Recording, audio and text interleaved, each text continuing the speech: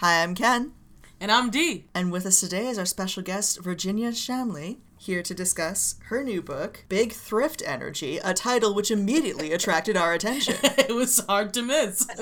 Hello, Virginia. Hi, thanks so much for having me. No problem. Thank you for coming on. So, where did your journey into thrifting, vintage, and antiques begin?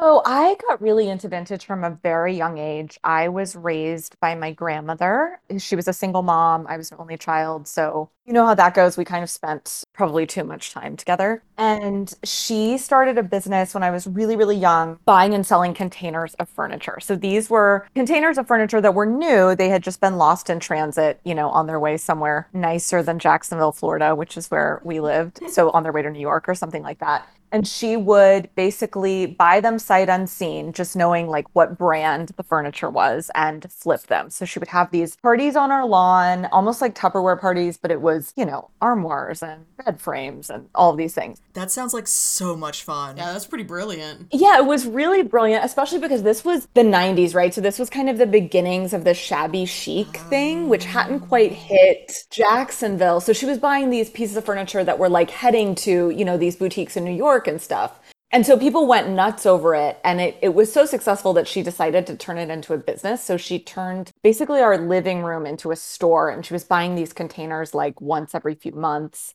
And she wanted to make it more of a store experience, but obviously the containers only had furniture. So she started going to thrift stores and antique malls and things like that to find accessories to sort of mix in. And she just had a real knack for finding, designer pieces and original pieces of art and all these kind of extraordinary things that you don't expect to find at a thrift or antique mall. And that's just kind of, it flourished from there. She eventually actually moved the store into an antique gallery. And so I would go to the antiques gallery every day after school. She had like 3 or 4 booths in there. That was all her stuff. And then she turned it into a brick and mortar later. But I grew up, going to estate sales and antique malls and finding furniture on the side of the road. And I think I was probably kicking and screaming at the time. But when I got older and I got my first apartment, it was like, oh yeah, well, I'll just go to the thrift store to get, my couch and all that stuff. It turns out I've been training my whole life for this moment. Yeah, exactly. I'm so ready. That's really fun that it's like a family tradition. Yeah, totally. I was like a Venus Williams of thrifting. But yeah, I think that's the fun thing about antiques. That, it's such a bonding moment. And obviously you're finding old things with a history, but you're sort of creating these new memories too. And unfortunately, my grandmother passed away a couple of years ago, but it's still something that every time I go out thrifting and I always see things that sort of make me think of her. Aww. What a wonderful way to keep her memory alive. That's a really sweet, enduring bond to have. Yeah, definitely. I actually dedicated the book to her, but she just had like the coolest style. And I think when I tell people, I used to go thrifting and antiquing with my grandmother, they have this idea that it's like old quilts and clown paint by numbers paintings that we were finding, which is fine. Like if that's your jam, that's fine too. But she was finding, like Chanel bags and Christian Dior jackets and like really amazing pieces of art and things. So that's one thing I do really appreciate about the book is, like you said, a lot of people have this immediate impression when someone says, I've been antiquing, I've been thrifting. I think everyone immediately imagines the white and blue ware, porcelain. Yeah, totally. Like the grandma white and blue ware. And in your book, I think is absolutely like hey, it could be anything you want. Like, check out what I've done. Right. Yeah, I mean, that's kind of the fun thing about it because so much of what we see now new at new stores is rooted in something old. And that goes for, whether it's boho or modern or whatever. I mean, all of these design styles we've seen in history. So you can kind of find anything when you're shopping for antiques. Absolutely. It's fun to see the vision modernized. I'm excited. Yeah. Gotta get the kids involved. Speaking of modernization, what brought your love of antiques, love of vintage, love of thrifting into the digital age with your Instagram? was that just like a natural progression of life, or? Yeah, I think it was just a natural progression of life. I was recently looking back at my old Instagrams and scrolled way back to my very first image ever, which I think I posted before I even realized Instagram, like other people could see it. I think I first thought Instagram was like a editing app. You remember when it like first was a thing? Yes. When you just put a photo in there to get the filter on it and then post it somewhere else. Exactly. And it was like such a bad filter too.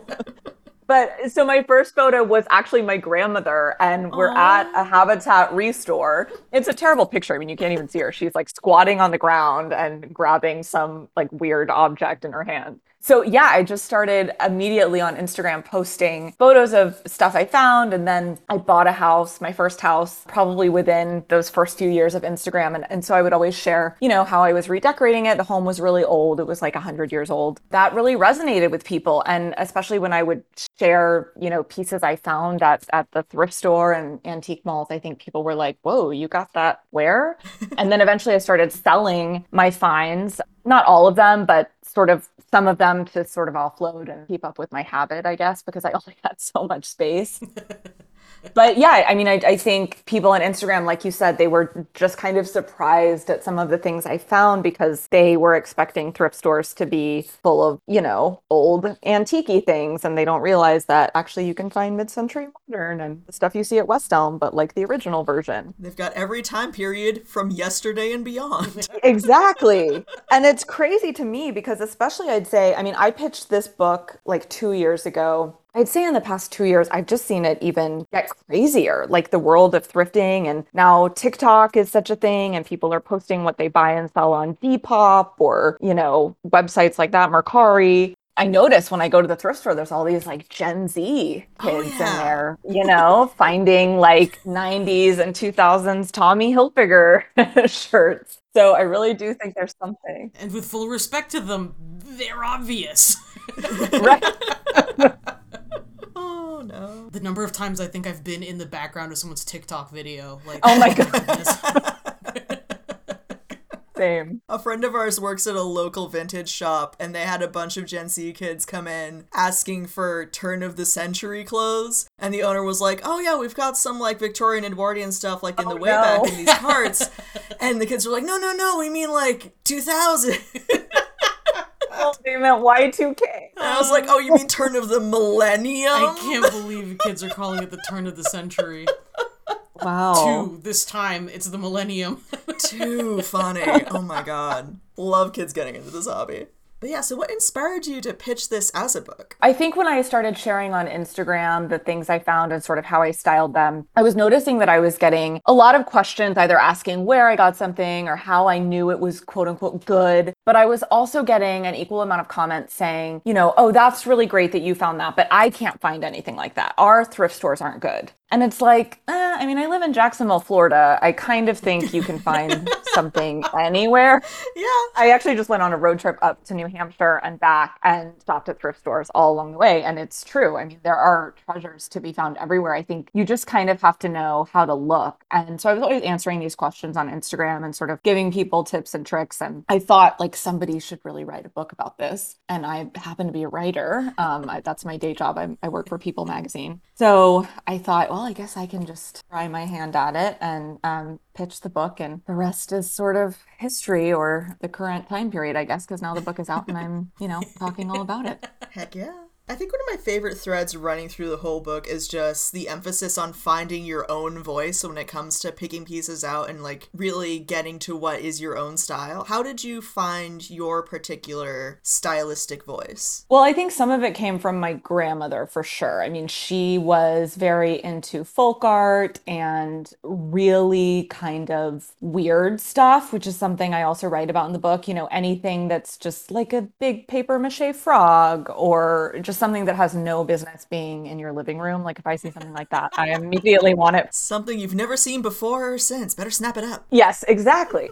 But I also think it's trial and error. I mean, when I think especially with Instagram and social media, I often will see other, you know, vintage collectors, or I follow a lot of vintage dealers. And it's really tempting when I go out shopping to buy what they have, or even like something that I've seen an influencer has. It's so tempting for me to, snatch that up. Like, oh, well, Athena Calderon has this chair in her living room, so maybe I should buy this. But at the end of the day, it's like you got to buy it for yourself, and it has to be something that you'd be happy living with and that makes sense for you. So Absolutely. I think that's really important. Otherwise, we just end up with a ton of clutter in our homes and we're just kind of amplifying the problem. Yeah, I super appreciate it because I think, especially with kind of the internet getting involved and getting people involved in this as like a hobby / business, I think the tendency to just sort of follow what people are telling you is very strong. Yeah. And that can lead to bad collecting habits. Totally. Because I see a lot of TikToks that are kind of, do buy this, don't buy that. Which, first of all, who are you to tell me? Which, first of all, you're not my dad. Like, you're not my dad. You can't tell me not to. And I think it stifles. I think it leads to that sort of hoarding mentality where you're like, oh, I've got to get this because the guy on TikTok said it was valuable, and I got to get this other thing, and then you don't develop a voice. And I think it's harder to learn and keep your house clean. Yeah, absolutely. And I think it's just, it leads to sort of a boring aesthetic, right? Like I go on Instagram and so many of the influencers, even people that I love and enjoy following, like it all kind of looks the same and blends together. And I just feel like, we should all just do our own thing. And I totally agree with what you were saying about editing. I think that's, obviously since I'm a writer, I know firsthand the importance of editing. And it's so true with shopping too. Like, I think that is the biggest skill you can learn. As a writer, it's brevity. And as, a shopper and vintage collector, it's like really narrowing your focus and sort of perfecting your buy. So you're only collecting those pieces that are really, really special and that you'll love years down the line. Absolutely. Even if you're like planning to resell, one of the things we've always said is like, don't stock things you wouldn't be happy living with. Because like, if it doesn't sell, totally, you're stuck with it. It's with you now. Yeah.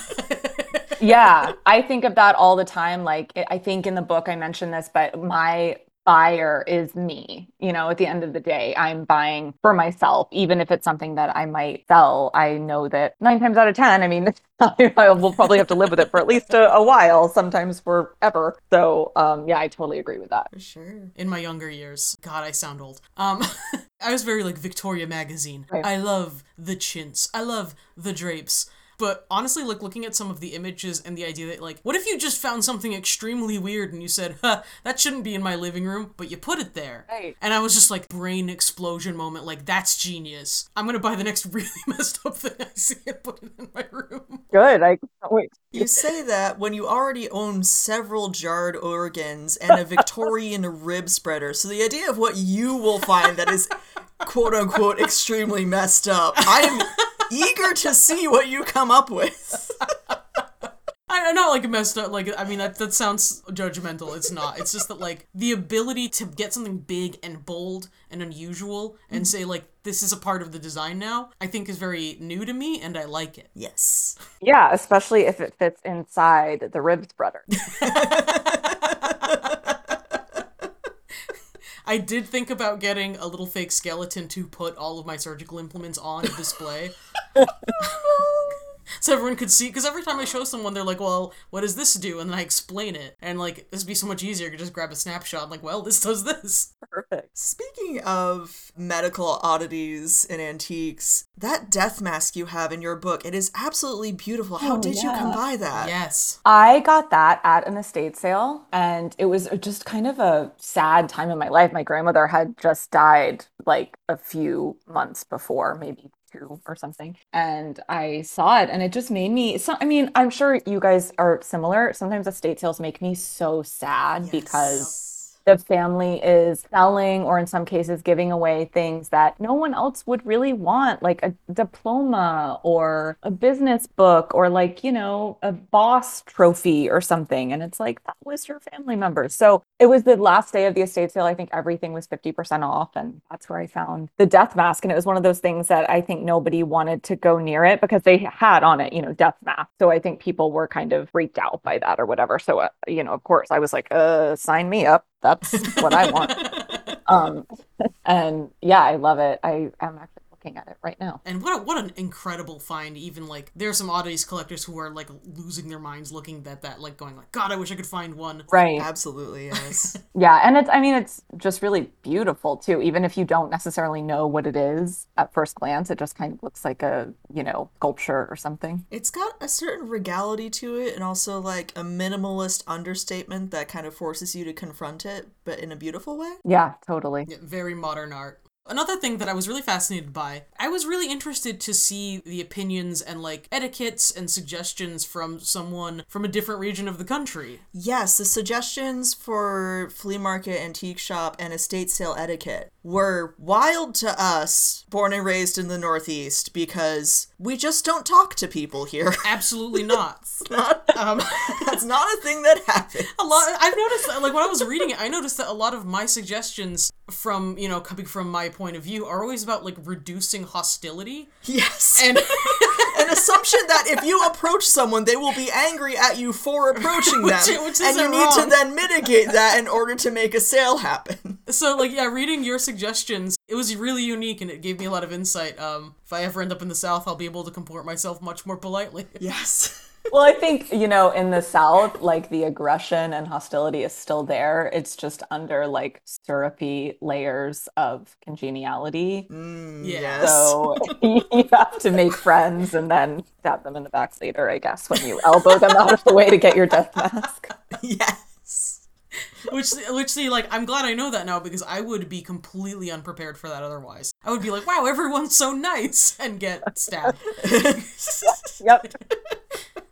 Oh, no. Have you noticed a difference in etiquette as you thrift around the country? Yeah, well, I mean, when we were just up north in New Hampshire, I mean, it's just a totally different scene, I would say. The thrift stores we were at anyway in Grantham, New Hampshire, which is a pretty small area, they were just a lot smaller, a lot less merchandise. There was one that was near Dartmouth College, and that one was full of college students who knew exactly what they were doing.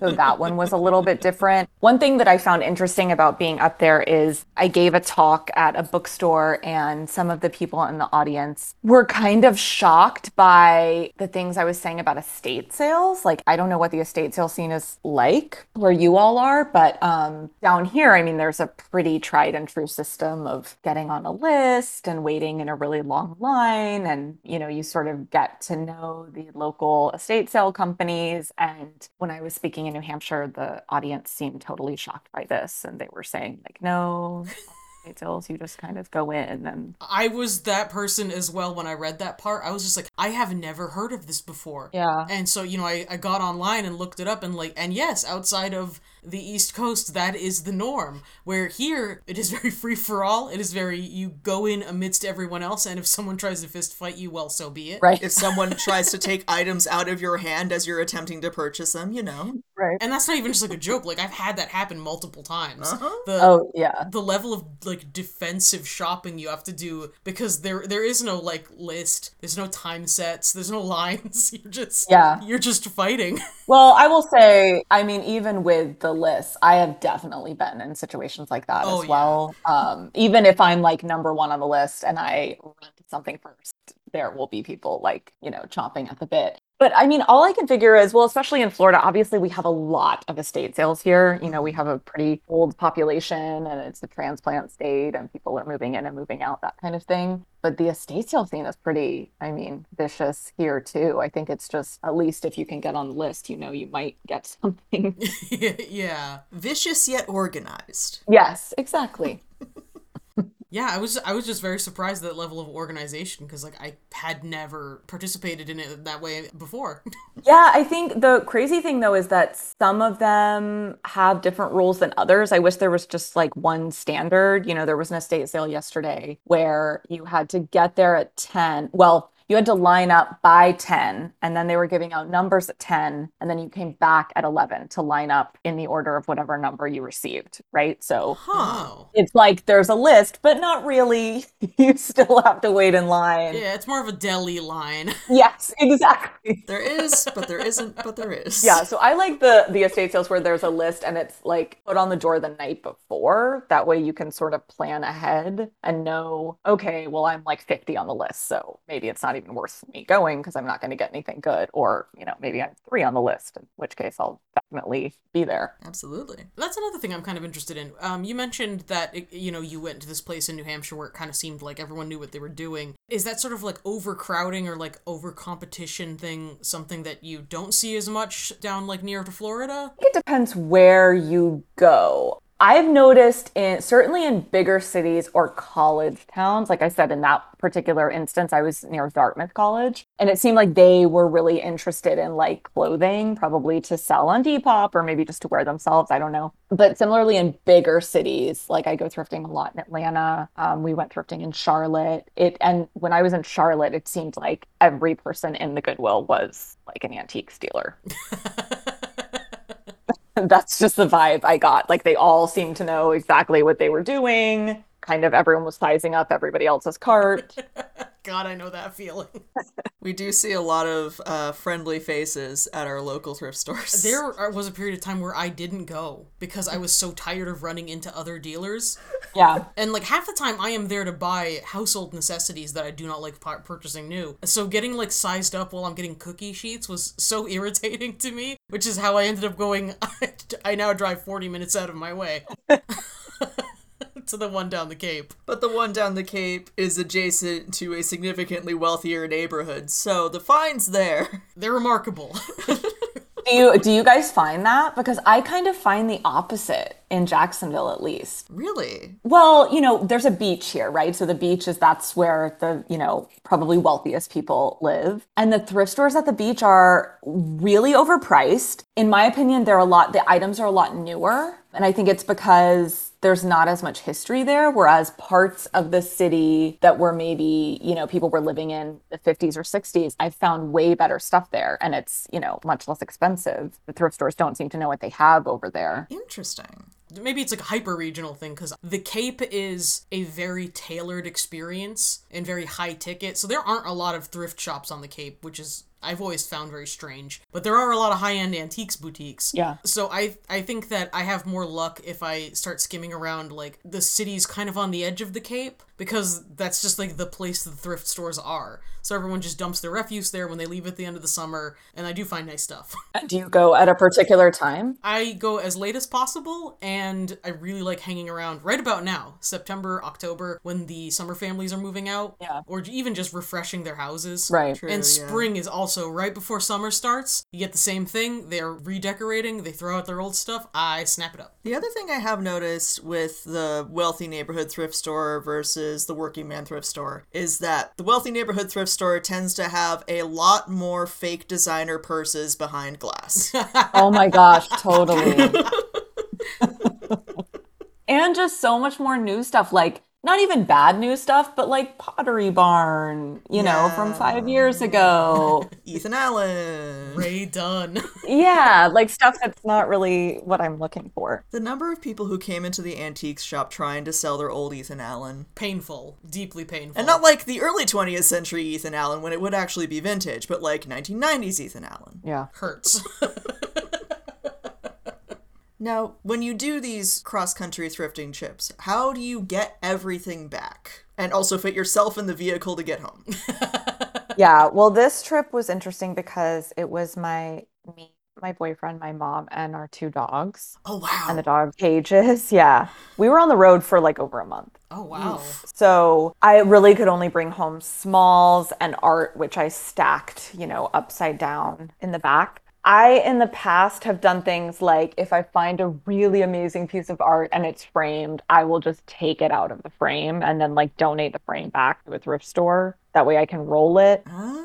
Otherwise, I've rented U-Hauls before. I have an SUV, so I can fit kind of a lot if it's just me and my boyfriend. But yeah, the dog is definitely kind of get in the way of that. Do you have any advice for people who want to get into buying art but are too afraid to try? Yeah, I think my biggest piece of advice is to buy what you love. I think art is something that's very, very personal. And me, especially, I buy weird art that not everyone else would like. I also think it's important to think outside the box. You know, different things can be art. So I got a really great Joni Mitchell songbook. And Joni Mitchell obviously was, you know, a musical artist, but she also painted and did these fun drawings. And so the songbook has some of her drawings on top of some of her music. Oh, wow. And my plan is to take the pages out and frame them. I mean, there's, you know, probably 50 pages in this book with these beautiful pieces of art on it. So, you know, even that can be art, and that could be a whole wall, you know, like 12 of those pieces in identical frames. That could be art. You could find some really interesting piece of driftwood and mount it, and that could be art. Your rib spreader, that, you know, that sounds sculptural to me. So I think it's all about sort of, you know, just following what you like. And then, you know, doing some research too. I mean, if you see something that catches your eye at a thrift store or estate sale or whatever, and you are able to make out the signature, which is not always easy, then certainly you can, you know, look up that artist and see if there are any other artists like that person. Websites like Cherish and First Dibs usually do a pretty good job of sort of showing you, you know, oh, you liked this item, maybe you'd like this one. And that can give you an idea for, you know, what your aesthetic is, I guess. Absolutely. That's a great suggestion. Circling back to the songbook with illustrations and just kind of repurposing that as wall art, that is something we see a lot with people buying vintage and antique books that are beyond repair because they're often beautifully illustrated. Yeah. So the book might not be salvageable, but the illustrations are, so you can just take those out, slap them on the wall. Yeah. Yeah, I mean, I've seen, you know, people, this isn't something you would thrift, but, you know, if you go to a great restaurant and you love the food and they have a cute menu or you find a cute matchbox, I've seen people frame that as well. So certainly, and it's so easy now too. I mean, there's companies like FrameBridge and Simply Framed that are not super, super expensive to just send something small in and get it framed. Yeah, I really like the idea to take the frame out and roll up a piece of art is also just very smart. You're opening my eyes to a lot of stuff because I'm a frame buyer. So, like, I had never in my life considered throwing a frame out because that's what I buy them for. But, like, 90% of the time when you're buying art, that's getting reframed anyway. Yeah. So that's like a really good approach, especially if you're traveling. Yeah, and that's a good point too. I mean, people who are interested in collecting art, I think it's so important to try to think of what the art would look like in a different frame or out of the frame altogether if it's, you know, on canvas. Because sometimes it's really difficult to see the forest for the trees, you know, when you're thrifting, like you see a really great couch, but it's in a really ugly color and it's hard to imagine what it might look like reupholstered. I think similarly with art, some of the vintage frames are just not cute, you know, or they're like really brass plated and the matting. It's like, what is this weird matting? Why did they do this? You like can't even see the painting. So I think it's important to almost like, you know, be able to cut and paste in your head and think of what it might look like if it was styled in a different way or just hung in a different frame. Just kind of liberate it from context and rehome it. Yes, exactly. Yeah, which it's really important because a lot of people have done very bad frame jobs on nice art. I know. Why? And the matting, good lord, you're completely correct. That drives me nuts. I don't know what happened, but there was a period in history where people were obsessed with having the matting dwarf the picture. Yeah. And be in like a competing color for some reason? Yeah. Ugh. I would like to talk about some of your all-time favorite finds from the book, particularly that trunk, because yes, what a story. Yeah, the trunk. I always joke that I'll live inside the trunk one day if everything goes bad. I can think of a worse place, honestly. Seriously. It's a nice trunk. I know. So the trunk, it was a really funny day because I was with my grandmother and we had been to estate sales that morning and we actually had a lot of luck. And I feel like, I mean, I'm not really a superstitious person, but I think we were both like, well, we just got all this great stuff. Let's head it on home. So we weren't really planning to stop anywhere. And then we got stuck in traffic and we saw this little shop on the side of the road and the sign said Old Wicker. Ooh. Which was not necessarily something that we were like in the market for, but you know, we were literally just like stuck in bumper to bumper traffic. So we just pulled the car in and went in. And it was a cute little shop. It was kind of it wasn't like a fancy antiques gallery by any means, but it was, I guess, a consignment store. I know that the woman had bought the trunk on consignment, or someone had sold it to her, which is crazy to think that she actually made a profit on this trunk. But we didn't see anything in the store. And she said, make sure you check out the shed out back before you leave. And so we went outside and we went in the shed and turned the corner, and I saw the trunk and I audibly gasped. And my grandmother knew by my reaction that I had seen something really good. And so she was like, okay, be quiet, because people are going to hear you and they're going to know whatever you're looking at is good. The advice that is hardest to follow. Don't get excited out loud. Yes, when you're excited. I know. But I walked over and the tag said old trunk, $95. And so immediately I was like, what is going on? Obviously it's not real, because why would it be $95? This is a Goyard trunk. I mean, it was covered in the logo. And then when I got closer, I could see it has these little metal plates on all four sides that have the address in Paris. When you open it up, there's ribbons that say Goyard inside, and there's drawers and little compartments to put your jewelry. But she was like, just don't even question it. We're putting it in the car and we're buying it. And so I asked the woman behind the counter, where did this come from? And she said, oh, this lady found it in her attic. And she came and sold it to me. I know. And oh my God, my grandmother and I were like, wait, where does the woman live? Do you know her name? Because I can't even imagine. Does she own any other trunks? Yes, what else is in the attic? So yeah, we bought it and I brought it home and I paid to have it authenticated. And I realized it is indeed real. And we went back probably a month later to go talk to the woman again, and the store didn't exist anymore. It's now a beer hall. I know. I'm always I think maybe I imagined the whole thing. The Brigadoon of antiques. Oh my God, you got Brigadooned. It's like a not evil, needful things. But yeah, that was definitely one of my best. Still holding out for a Birkin, though. Oh man, if only.